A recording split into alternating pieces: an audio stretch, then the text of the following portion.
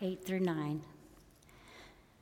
Finally, brothers, whatever is true, whatever is honorable, whatever is just, whatever is pure, whatever is lovely, whatever is commendable, if there is any excellence, if there's anything worthy of praise, think about these things. What you have learned and received and heard and seen in me, practice these things, and the God of peace will be with you. Thanks be to God.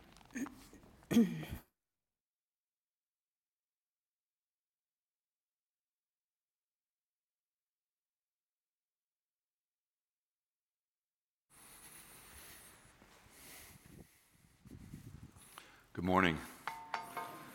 It's a pleasure to be able to be with you again, especially with this beginning of the Advent season.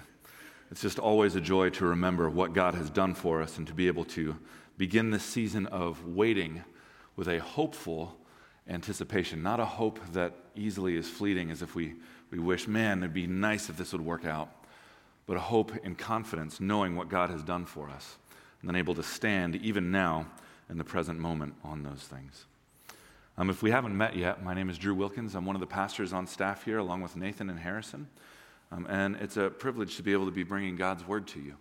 I wanted to take just a quick moment to do a little bit of an update. We've been tracking with you guys, and we communicated very well the need that one of my children had for a heart surgery that was coming. That happened at the end of last month. We got him back home 3 weeks ago. He is doing wonderfully. He was 5 months old. He's pinker and louder and noisier and more active than he's ever been, and it's wonderful. So thank you so much for your prayers. We truly appreciate it. It's hard to start someplace new with an immediate need like that, but it's been beautiful in that it's opened up ways to lean on and rest on you all, even before we know all of you all that deeply. And honestly, beautiful as a way to re-enter with those of you whom we do already know. But with that in mind, and that said, let's turn our hearts and our minds back again to our text, because even as this is an Advent sermon, it also comes on the whole of what we've been looking at through the book of Philippians. And let me remind us a little bit of the context of what we're doing. The book of Philippians was written by a pastor who is a regional pastor to a region of churches. And he's writing to them because he's been gone for a while and he wants to touch base and he wants to encourage them, and honestly, just because he loves them.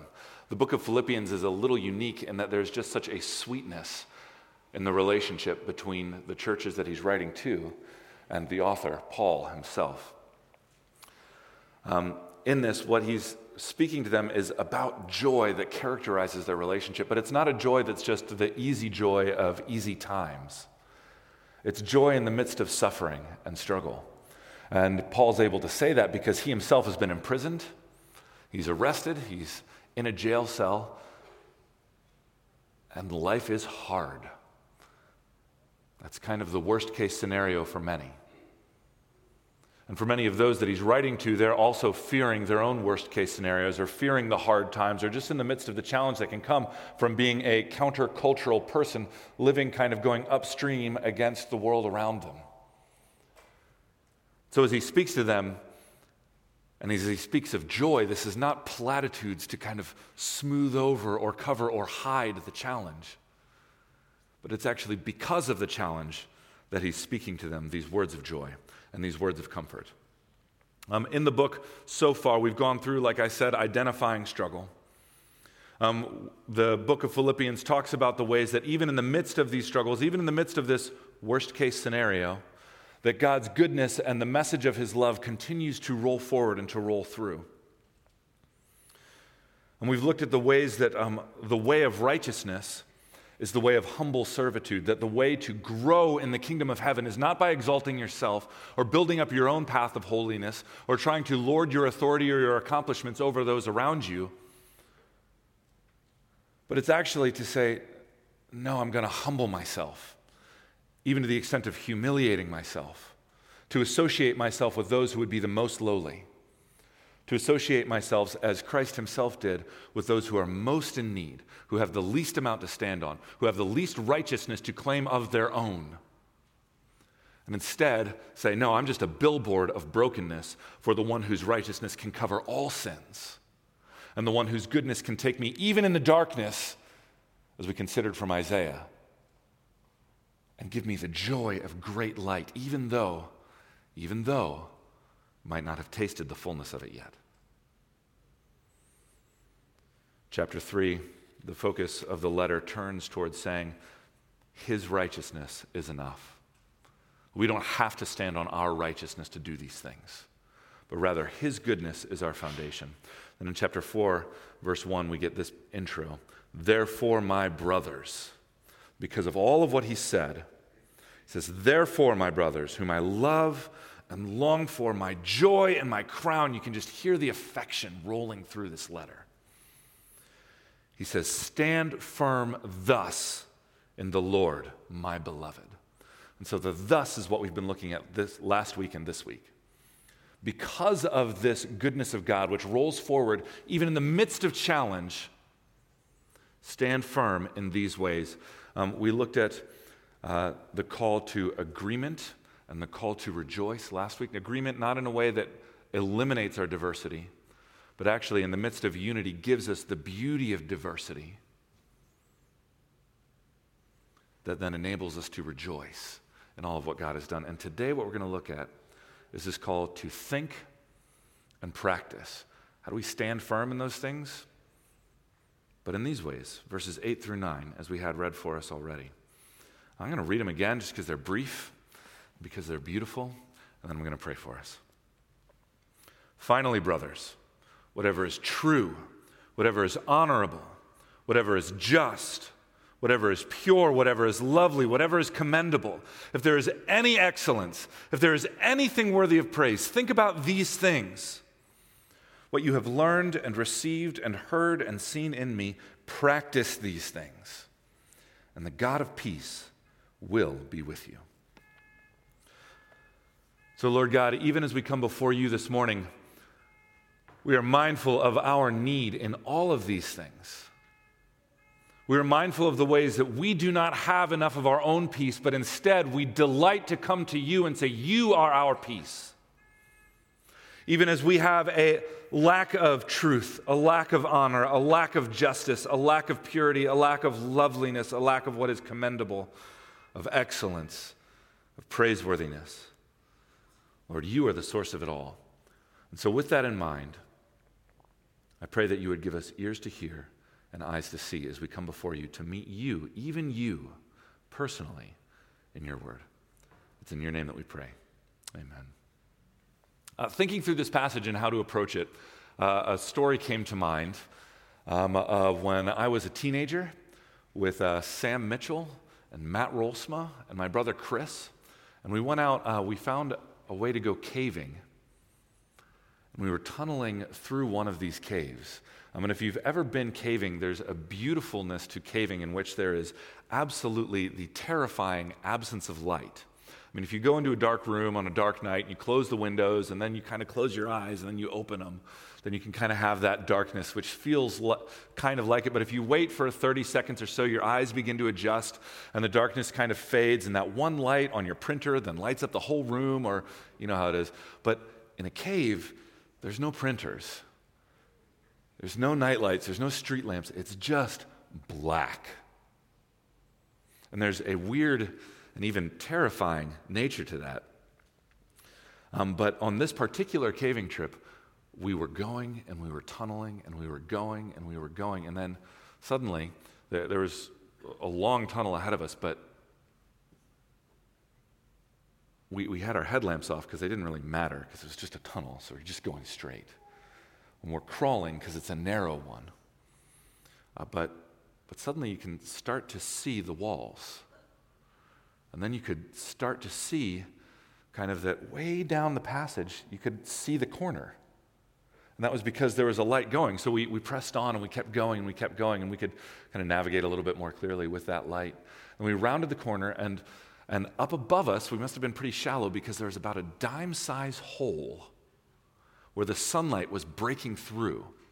And that sunlight lit up that whole section, but it didn't just light up that section. It went around the corner and then went a good 100 yards back down the cave where we had been initially crawling. And that light shined right in. And I want to begin with that imagery because when Paul says, finally, brothers, whatever is true, whatever is honorable, whatever is just, whatever is pure, whatever is lovely, whatever is commendable, if there's any excellence, if there's anything worthy of praise, think about these things. I'm mindful of this because I know how this passage can be used. This passage can be used to do the whole thing of, oh, well, we should remove ourselves from the world. You shouldn't listen to that non-Christian music. You should be careful around those people over there because they're not like us. They're not necessarily honorable or commendable or holy or certainly not pure. And that's who we are to be. And so we have to remove ourselves from those people. We have to keep ourselves separate from those things, and we have to live this secluded, cloistered life. And that's just not at all what Paul is talking about here. In fact, it's the exact opposite. We fix our eyes on the light not as a way to deny the darkness, but because we are in the very midst of it. It's not to fool ourselves to think that we can be removed from it. It's because we are crowded in it. The light is a surprise. And Paul has no false ideas about what that means. Now, when we talk about caving, this makes sense. In the darkness, you look at the light and you go, oh, thank goodness, okay, I can see this, I can see that, I can keep going on. But in real life, it functions a little bit differently. In real life, we are very familiar with the darkness. Weirdly, the darkness is what we know. The darkness is what we're comfortable with because it's familiar. And in our state of separation from God and brokenness because of sin, even those of us who have been reunited with Him in Christ, the darkness can sometimes be our friend. And the light then becomes almost scary because if we trust it, what if it then disappears? If we do that dramatic risk of hope.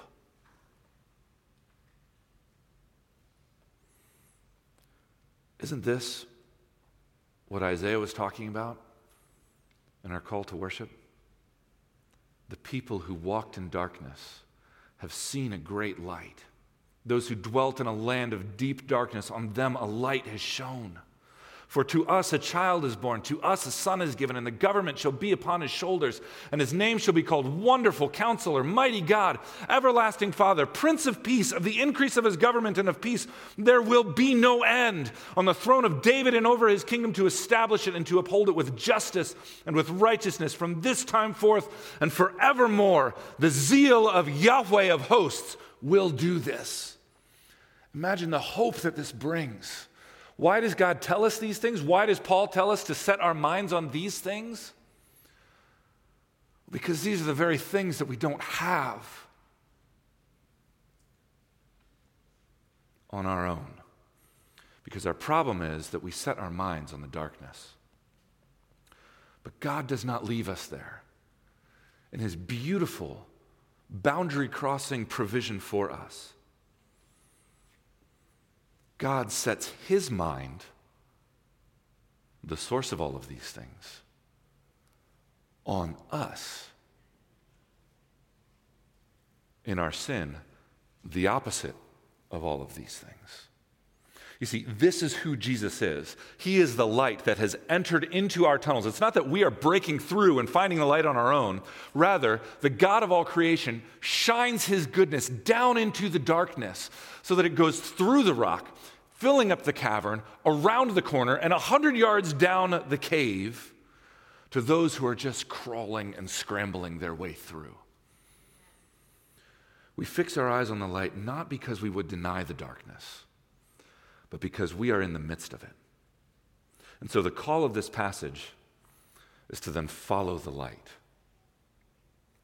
So what does that mean? Well, our text, I think, helps us understand it.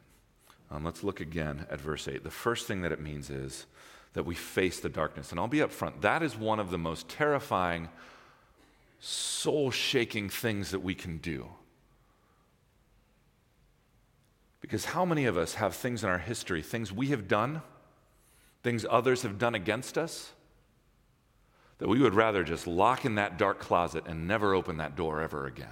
Because if we truly look at that, we will see that no matter what our best versions of ourselves we would put forward, we actually don't have much of what is true. We don't have much of what is honorable. We don't have much of what is just, and so on and so forth. But Paul tells us, even in the midst of that, fix our eyes on these things. Again, whatever is true, whatever is honorable, whatever is just, whatever is pure, whatever is lovely, whatever is commendable. If there is any excellence, if there is anything worthy of praise, think about these things. I'd turn us back to the book of John, one of my favorite sections. I reference this probably too much if you could reference Scripture too much, but I don't think you can, so I'm going to lean into it. John, when he writes the gospel to introduce who Jesus is, he describes him this way. He says in chapter 1, verses 4 through 5, "In him was life, and the life was the light of men. The light shines in the darkness, and the darkness has not overcome it." You see, when we think about those dark closets that we have, we're tempted to think, oh, this is what will separate us. This is what disqualifies me. This is what ends my communion, my relationship with God. And the reality is that's true. That does. And yet, this is who Jesus is. He is the one who entered in even when we didn't have these things, and the darkness does not then become an obstacle to God's love. It becomes the very thing that hastens him towards us. It is what qualifies us for relationship with God. It is the thing that draws him to our side. Our lack of these things and the fact that we are yet in the darkness is not that which would separate us from God, but rather it's what qualifies us to come to him. I want you to think of it this way. I hate horror movies. I'm saying they're evil. I think they're actually beautiful in ways that cause us to reckon with evil. We can get into that. That's a whole other conversation. But a horror movie or a scary movie is scary all the way up until you see the monster. Up until that point, it's get away, it's hide, it's escape, it's just try to survive. But suddenly, once you figured out what that alien is that's crawling through the spaceship, once you figured out what rune it was that unlocked the portal or whatever, well, then the narrative shifts. And now you're no longer trying to escape, but you're studying the weaknesses. You're figuring out how to engage. You're finding out where you need help, and then you're tackling the issue. This also stands true in us. When Paul says, "Finally, brothers, whatever is true, whatever is honorable, whatever is just, whatever is pure, whatever is lovely, whatever is commendable, if there's any excellence, if there's anything worthy of praise, think about these things." What he's calling us to do, again, is not deny the darkness, but it's to stop. It's to root ourselves in Jesus Christ, the one who provides all of our light, and then to boldly turn and look the darkness square in the face. Why? Well, because that's what he did. That's what he does. And that's what he does for us. Let me anchor this down a little bit more clearly. I am an incredibly defensive person. I would love to deny that. And we can lightheartedly say, well, just talk to my wife and she'll tell you. And that's true, she would. But that's true, like she would, because it's really true. And I fight ugly. And I hate to hear the things that she, the most qualified person in the world, would gently bring to me. I hate to hear it, and I can think of 10,000 reasons why she's guilty of the same, or worse, the things that she's guilty of then disqualifies her from being able to tell me all the things that I'm guilty of. I am an angry person on the inside. Now, you might not guess that getting to know me, but that's because I'm a massive people pleaser. I want you to love me in ways that supplants my trusting that God loves me. And so in that, I hide my anger and my bitterness and my frustration deep down. And I feel naked and I feel ashamed when it comes boiling out, because it does. I am a lustful person. One of my friends put it so eloquently years ago when we were teenagers. He said, I have a problem. I like women. We thought, well, that's not necessarily a problem. And he said, well, well, you don't understand. I have a girlfriend, but I like women, plural. I have that problem. I have to work hard to keep my eyes where they should be. I'm tempted to look things up I should never look up. It takes an active redirection of my will, trusting on Christ himself to bring new light into my darkness. The list goes on. But if bitterness, defensiveness, anger, and lustfulness to a shameful extent is not enough, well, come talk to me and I'll tell you more, because that is my darkness.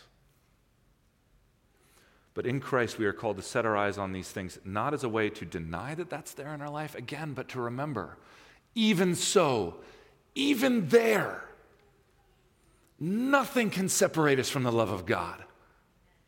A great light has shone, and we are given the Prince of Peace. And so, let me ask you, where is your darkness? What would you rather turn your eyes from?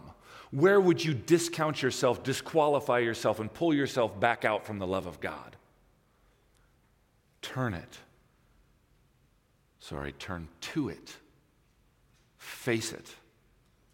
Get to know it. Then even more, tell it to your neighbor. Invite them to know it. Confess it. And don't make any apology. Don't make any defense. Just sit in it. I don't know who that is, if that's your sister, your dad, your literal next door neighbor, the person on the other end of the pew. Because when we do that, then that makes space for them to share their darkness. And then together we can put our arms around each other's shoulders and say, yes, and praise God for the light. Praise God for what is true, what is honorable, what is just, what is pure, what is lovely, what is commendable, excellent, worthy of praise, because in him we are not left in the darkness. And in him we have real life. We have real light. Shining the light on our darkness takes away our shame. It no longer has to be hidden, but it can be brought into the light and healed. Secondly, even as we would face the darkness, this text tells us that we can hold fast to the light. And I don't mean this in like the platitude ways, like we all know the cute posters of the kitten that's kind of dangling and it says, hang in there, there's light, you could be okay. Or in, the ways that happen so easily on social media, there's like a scenic picture, probably including ducks and a sunset. They usually make their way in there. And it just says, choose joy, as if that's all that it took. You just have to be like, well, I'm sure a mess, but you know what? I'm just going to be happy about it right now. Now, this gives us something so much deeper, because it's not our light. If it were our light, well, we are done because we are stuck in the cave. And if we would lean on the light of others around us, wonderful, but guess what? They're stuck in the cave too. And if we would say, well, perhaps the whole flow of history is making us better, well, then that just reveals that you are not a very good student of history. We need a light beyond ourselves. And here in Christ, we have it. Oh, you can look at these wonderful things briefly. You can point to so many sections of Scripture. But here I'd turn us to Romans chapter 5, even just verse 5. Well, actually, I'll back it up to verse 3. Not only that, but we rejoice in our sufferings, hello, Philippians, knowing that suffering produces endurance, endurance produces character, and character produces hope, and hope does not put us to shame, because God's love has poured into our hearts through the Holy Spirit who has been given to us. We have a light that extends beyond our own wisdom, and so even in the midst of the darkness, even in that dark closet of your soul, even when you look at politics, when you look at the world around you, when you look at the whole flow of history and say, good God, what is going on? This is a mess. We can say, yes, but I have the light of Jesus Christ who guides me. And that is a light that will not let me down, though I might be crushed in this cave. God's goodness stands firm. In my house, my wife, Lindsay, likes to have a Jesus working in your heart jar. And it's not a, hey, good reward, you've done this, but she's got a glass jar and we've got these brightly colored pom-poms. And as we see our kids starting to change or to grow or to act in kindness towards one another, then we take a pom-pom and we drop it in the jar because we want them to see. I know there's all kinds of ways that can go sideways, but we're working hard at it because we want them to see Jesus is working in their hearts. This is not a lighthearted, simple poster of a kitten. This is God himself making us new. This is light in this life, here and now, that is believable and trustworthy and hope-worthy. So as the jar fills up, then we celebrate with something that we can do as a whole family. We go out and get ice cream, or we go have fun at a park, or we do something that we wouldn't otherwise do. Because we're seeing Jesus working in our heart. And I want to tell you, in my struggle against sin, of my anger, of my defensiveness, of my lust, I'm not saying I'm perfect. In fact, I'd still confess the struggle with you. But I can tell you with joy, with hope, with life and light, Jesus is working in my heart. And he's working in yours too. You're not defined by the darkness. Rather, you are his. You are his.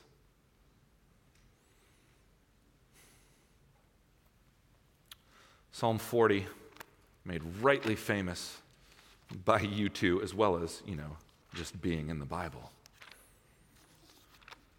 has this epic cry in it. You'll be patient with me while I find it. Just the opening verses are worth memorizing, though here I confess I have not. Where the author says, I have waited patiently for the Lord. He inclined to me and heard my cry. He drew me up from the pit of destruction, out of the miry bog, and he set my feet upon a rock, making my steps secure. He put a new song in my mouth, a song of praise to our God. Many will see and fear and put their trust in the Lord. This is the call of our heart.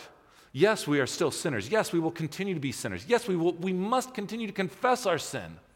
But brothers and sisters, we have Jesus Christ, God himself made one of us, who entered into our darkness, who allied himself with us, who humbled himself even to the point of death, taking our sins and the punishment for all of our darkness, being crushed by it, so that we might be then put back up into the sunshine where we belong, where we might be then reunited with God our Father and made whole. And sure, we do not have the fullness of that yet, but we will.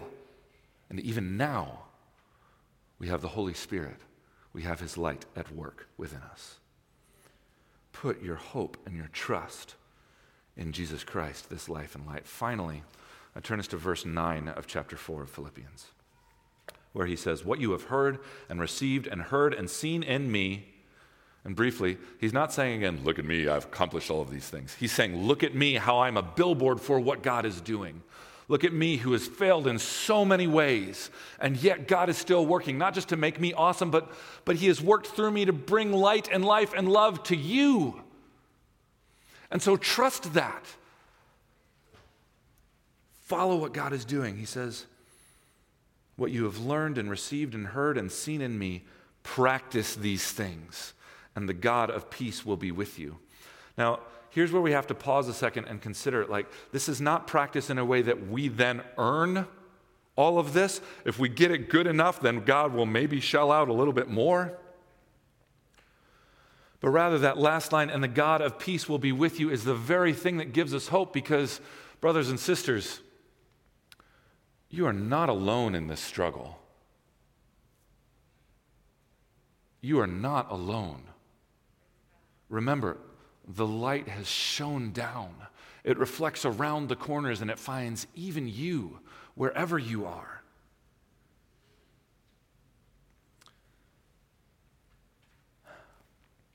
The God of peace will be with you. My kids are still young, and so they're easily frightened. They don't like to be in sections of the house where no one else is, and so if we're all downstairs and they left their stuffed animal upstairs, they don't want to go get it because they hear noises and they get scared and they're afraid. They have to turn on the lights and it's dark up there. But then not even me or their mom, but they'll often turn to each other and say, hey, will you come upstairs with me to get my stuffy? And then when they go together, they're brave. They're unafraid. They're emboldened. They're able to do what on their own they cannot do. I mean, the analogy lands.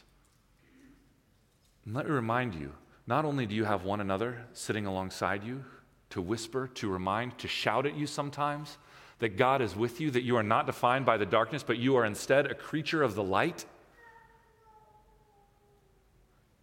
You have God himself, the God of peace, who stands with you and echoes the call that he issued to Joshua himself. Be strong and courageous. Do not be terrified. Do not be discouraged. For the Lord your God not might be with you, but he will be with you.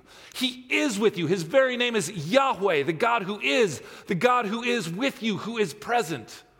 And if that wasn't enough, we have Jesus Christ himself, living, died, resurrected, still embodied, sitting next to the Father, defending you, being your advocate, saying, this one is my son, this one is my daughter. Yes, they have plenty of mess, but I have already paid for it. And so now they are welcomed back home. They are made new. They have all the goodness of being part of the family of God.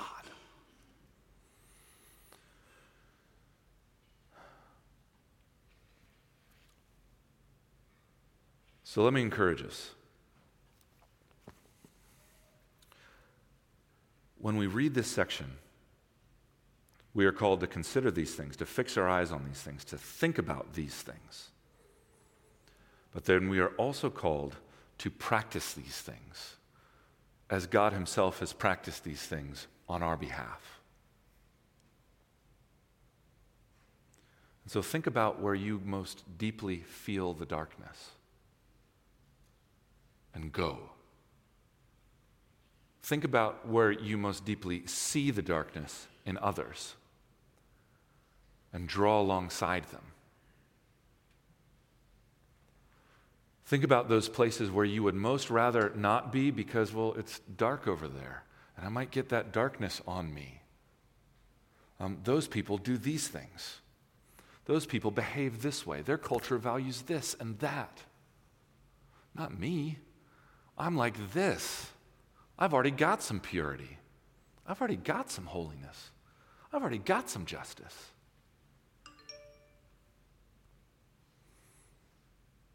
God calls us even there. Why? Because that's where God went. Because that's where we are.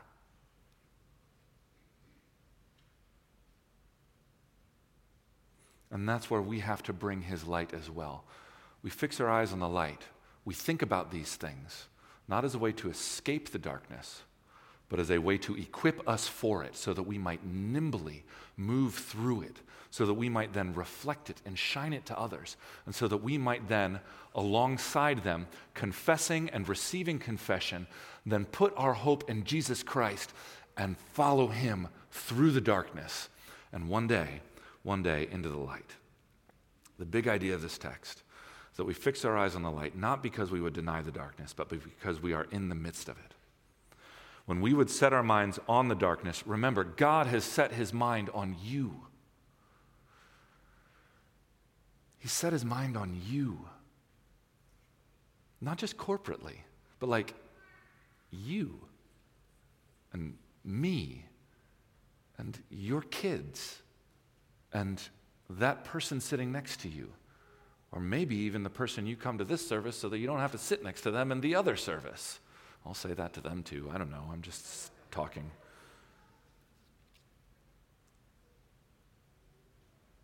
But because Jesus has been the light that enters into our darkness, we are able to have a joy as we enter in before him and lean on his light. We can follow the light by facing the darkness, holding fast to his light, and practicing these things. Why?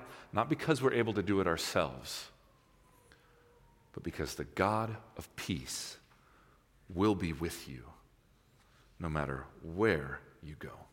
Please pray with me. Lord Jesus, we thank you for your goodness. We thank you and we praise you that while we are lost in darkness, you have given us the greatest of light. And so because of that, we can stand before you looking forward to celebrating Christmas, looking forward to celebrating your coming. Because we have walked in darkness, and God, we are tired of it. And Lord, at the same time, we yet love it. And so God, be our light. Build in us anew what we cannot build in ourselves,